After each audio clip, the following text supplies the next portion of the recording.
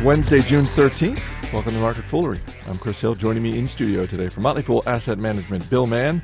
From Motley Fool Inside Value, Joe Mager. Gentlemen. Hey, Chris. How are you? Good to see you. We got a lot going on. We've got Verizon. We've got Scott's Miracle-Gro. We're going to dip into the Fool mailbag, but we are going to start on Capitol Hill. Jamie Dimon, the CEO of J.P. Morgan Chase, testified this morning that he couldn't defend how a hedging strategy turned into a multi-billion-dollar trading loss, but that he is still skeptical of regulatory reforms. There's a lot of ways we can go with this, but Joe, just, we've seen a bunch of coverage in the media. What was your general impression this morning as you saw the coverage of Mr. Dimon going to Washington? One, great hair. Still great. Still great hair. A solid silver mane. Number two, no real surprises. Of course he was going to come out and say that he's still against regulation, but kind of, tap dance around it a little bit. I mean, they did make mistakes, but to Dimon's point, and part of the testimony, he said, it's tough to draw a firm line between whether this was hedging or whether this was, us trying to make money, and it was obviously a huge screw-up. Of course, that line was $2 billion wide, but very, very wide, at least two. Wide line. But some of his comments on regulation were kind of pointed in that direction. And in fairness, the Volcker rule that's supposed to separate proprietary trading at banks sounds simple enough. It's supposed to separate proprietary trading from commercial lending, like you get a loan at a bank. But in reality, it's a lot more difficult than it sounds. And that's why the rule is 289 pages long. And it's taken so long to be put into effect because no one can agree or understand or interpret what it's supposed to mean and how all the nuance plays out. The bright line thing, that really matters because one of the things that they're trying not to do is to keep banks from doing something that would legitimately make the bank's balance sheet safer.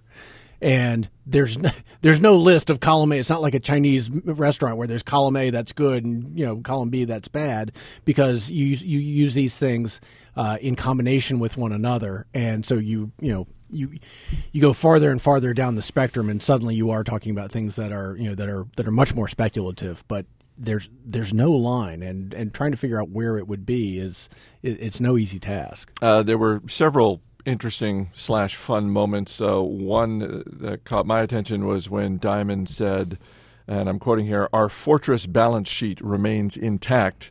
And in response to that, Senator Menendez from New Jersey responded, "The fortress balance sheet has a moat that was dug by taxpayers." That was a great comeback. That was a good comeback. Props to He was saving that up, I think. He very well may have been, but so props to Senator Menendez or his staff, whoever came up with that line. Joe, to be fair, J.P. Morgan got about $25 billion during the financial crisis. Uncle Sam seems like Uncle Sam has a legitimate bone to pick here. Yeah, but J.P. Morgan, of all the banks on Wall Street, it's one of the most responsible names out there. I also point out that J.P. Morgan guaranteed a U.S. government loan back in the early 1900s, so maybe they're even after that one. Yeah, I'm with you on this one, Chris. The early 1900s? Yes, it was a long time ago. Who was president then? Was that the U.S. got behind on beaver pelt futures, and J.P. Morgan came in? It's a long time ago.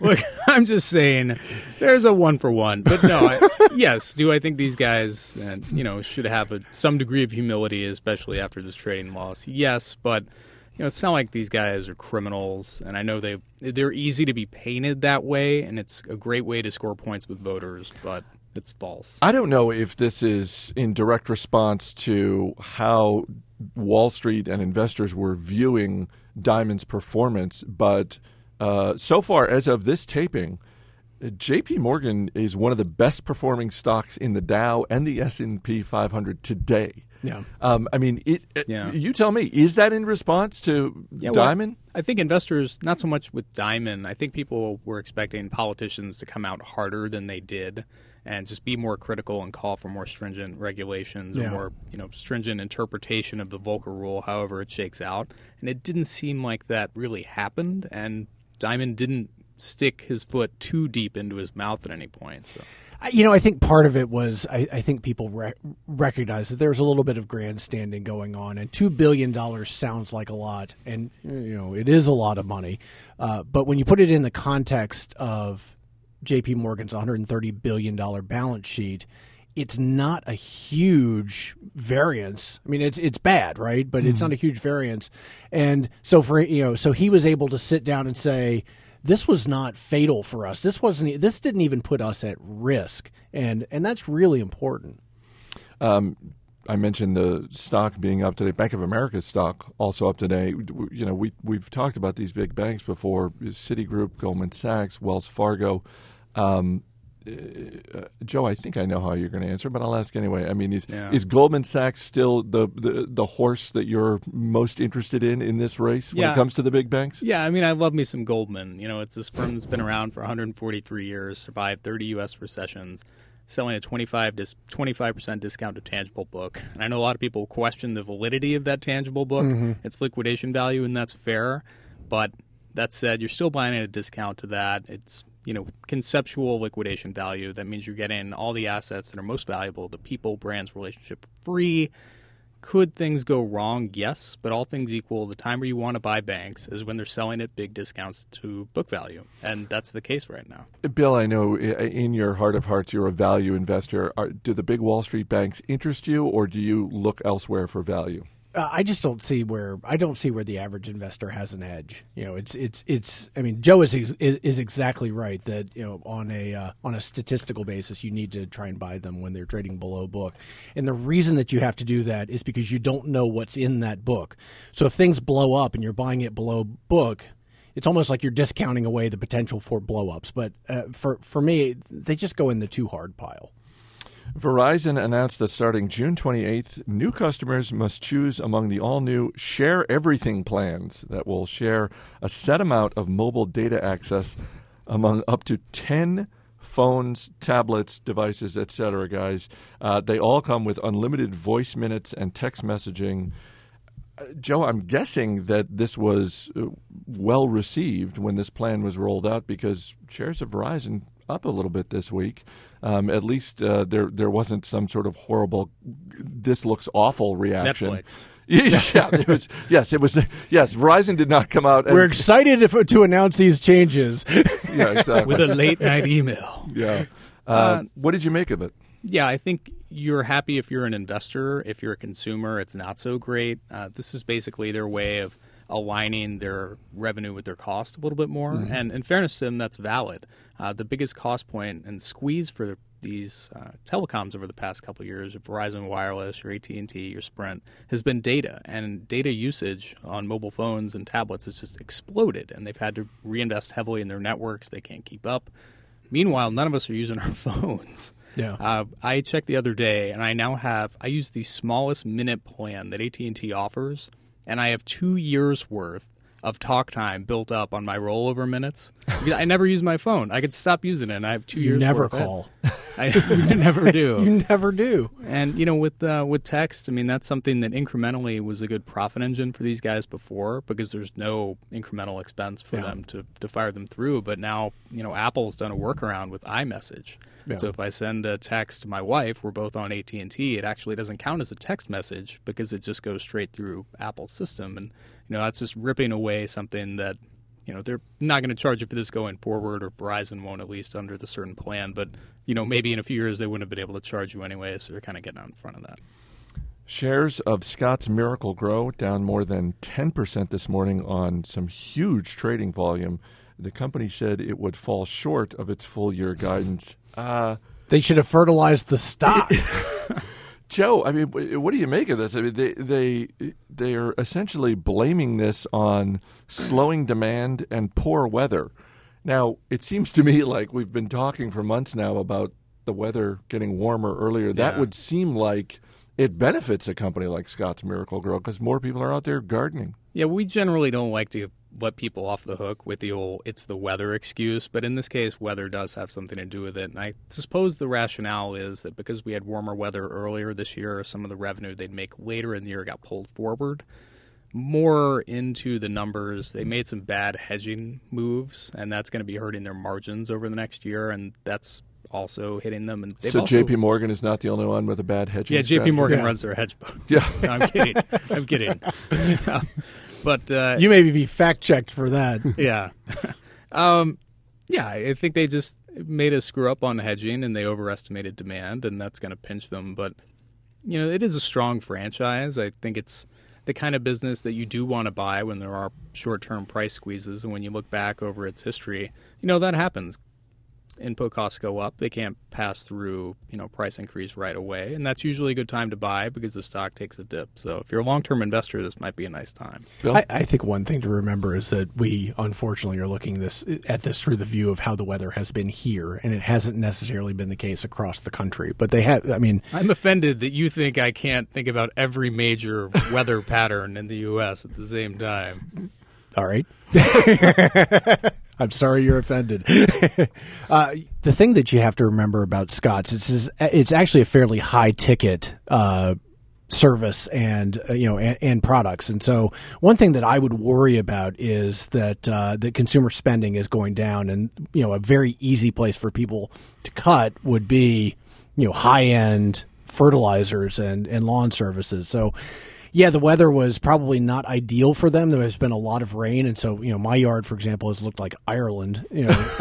So I haven't felt the need to go out and fertilize. So data, which is actually really just an anecdote, but I do wonder if the continued pressure on consumers has had an impact with them. You give me crap about focusing on local weather, and then you use your own yard as that was really local. Yeah, but at least he couched it by saying it was an anecdote. Well, to backtrack on my earlier point about how I'm interested in the stock, to add to something that Bill said, they do have a lot of debt at Scott's, and that's something that's a fairly recent pickup for them. So it is a little bit of a troubling issue, and you start to see margins come back a little bit, and with the amount of debt they've got piled on now that they didn't have a couple years ago. So it might, if we do run into a big recession, you're going to see earnings take a pretty good hit. Yeah, but they're not anywhere close to their covenants or anything like that. No. Yeah. You can always drop us an email. radio@fool.com is the way to get in touch with us. Email from Justin Russell in I believe, California. On our conversation yesterday, Joe, about Siri. Justin writes, I feel the irritation with Siri. My brother and I own a tow truck company, and it would be great to be able to make reminders while driving, but it seems I always end up having to stop and correct whatever it is she thinks I said. Hopefully they'll figure it out soon. Yeah, that's. We talked about this yesterday. It's one thing if you're just in your house and you're, asking whatever. But in this case, it's a guy trying to run a business. How entitled have we become? This is 8 months ago. This was the greatest technology ever. Now, you don't understand me. It's technology. Yeah, but in fairness, if Apple's going out there saying, "Oh, all you have to do is just ask Siri and she'll tell you the answer," and she's constantly getting it wrong, I think that's a legitimate complaint. Give her a shot. Yeah, if the marketing is people walking down the street in a major urban center and they're giving Siri commands, and then you're trying to use it in your car and it doesn't work, you got a beef if that's why you bought the phone. Yeah. Justin goes on to write, also, I could use some specific advice. I was playing in a memorial golf tournament named after my dad and ended up getting a hole-in-one on the $25,000 hole.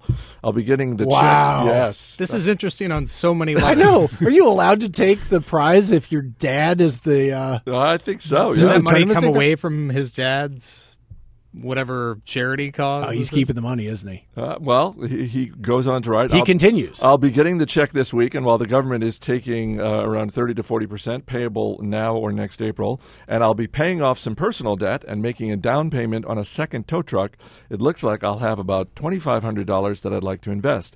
I'm 30 years old. This is the first money I've ever invested. I have lots of risk tolerance, so I don't mind being aggressive, and I'm looking at the long term. I appreciate your help. Keep up the good work. Justin Russell, Mountain Valley Towing and Transport.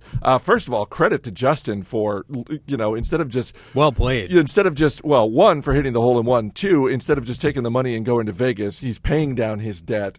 He's investing in his business. Heck yeah. We love to see that stuff.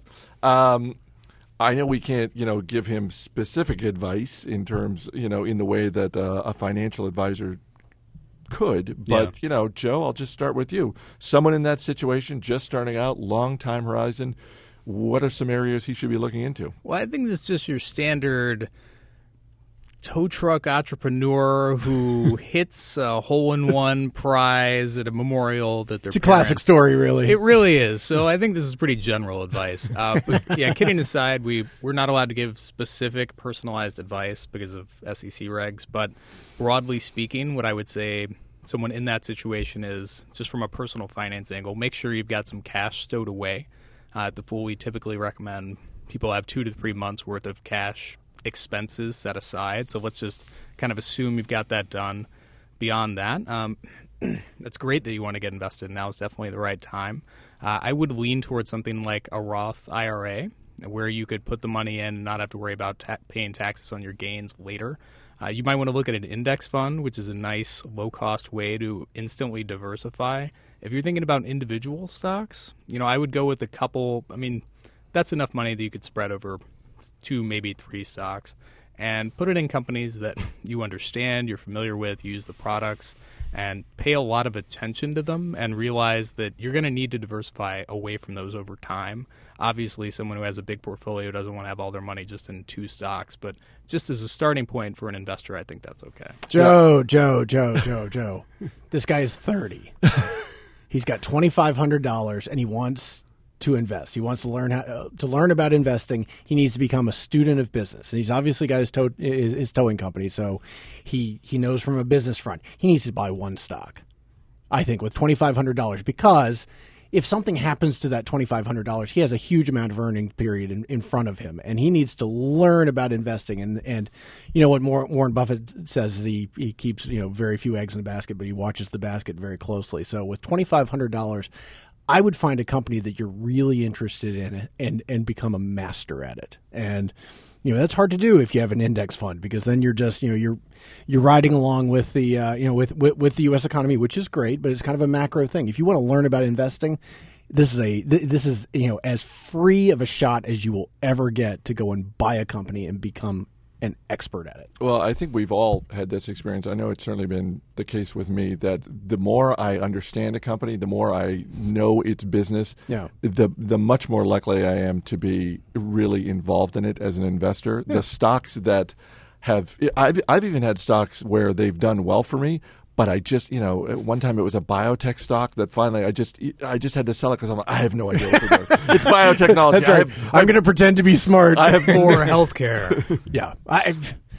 He can figure out what the company is. I mean, something that he's interested in, and he'll just get to know it. And I think you're going to make better decisions down the road having really, really learned about one business. I like that he's investing in the business, and if Mountain Valley Towing and Transport goes public, we gotta hop on Absolutely. that IPO. Mountain Valley, I like the dichotomy there. We're up, we're down. Exactly. Bill Mann, Joe Magyer. Guys, thanks for being here. Thank you. All right. As always, people on the program may have interest in the stocks they talk about, and the Motley Fool may have formal recommendations for or against, so don't buy or sell stocks based solely on what you hear. That's it for this edition of Market Foolery. Our producer is Matt Greer. I'm Chris Hill. Thanks for listening. We'll see you tomorrow.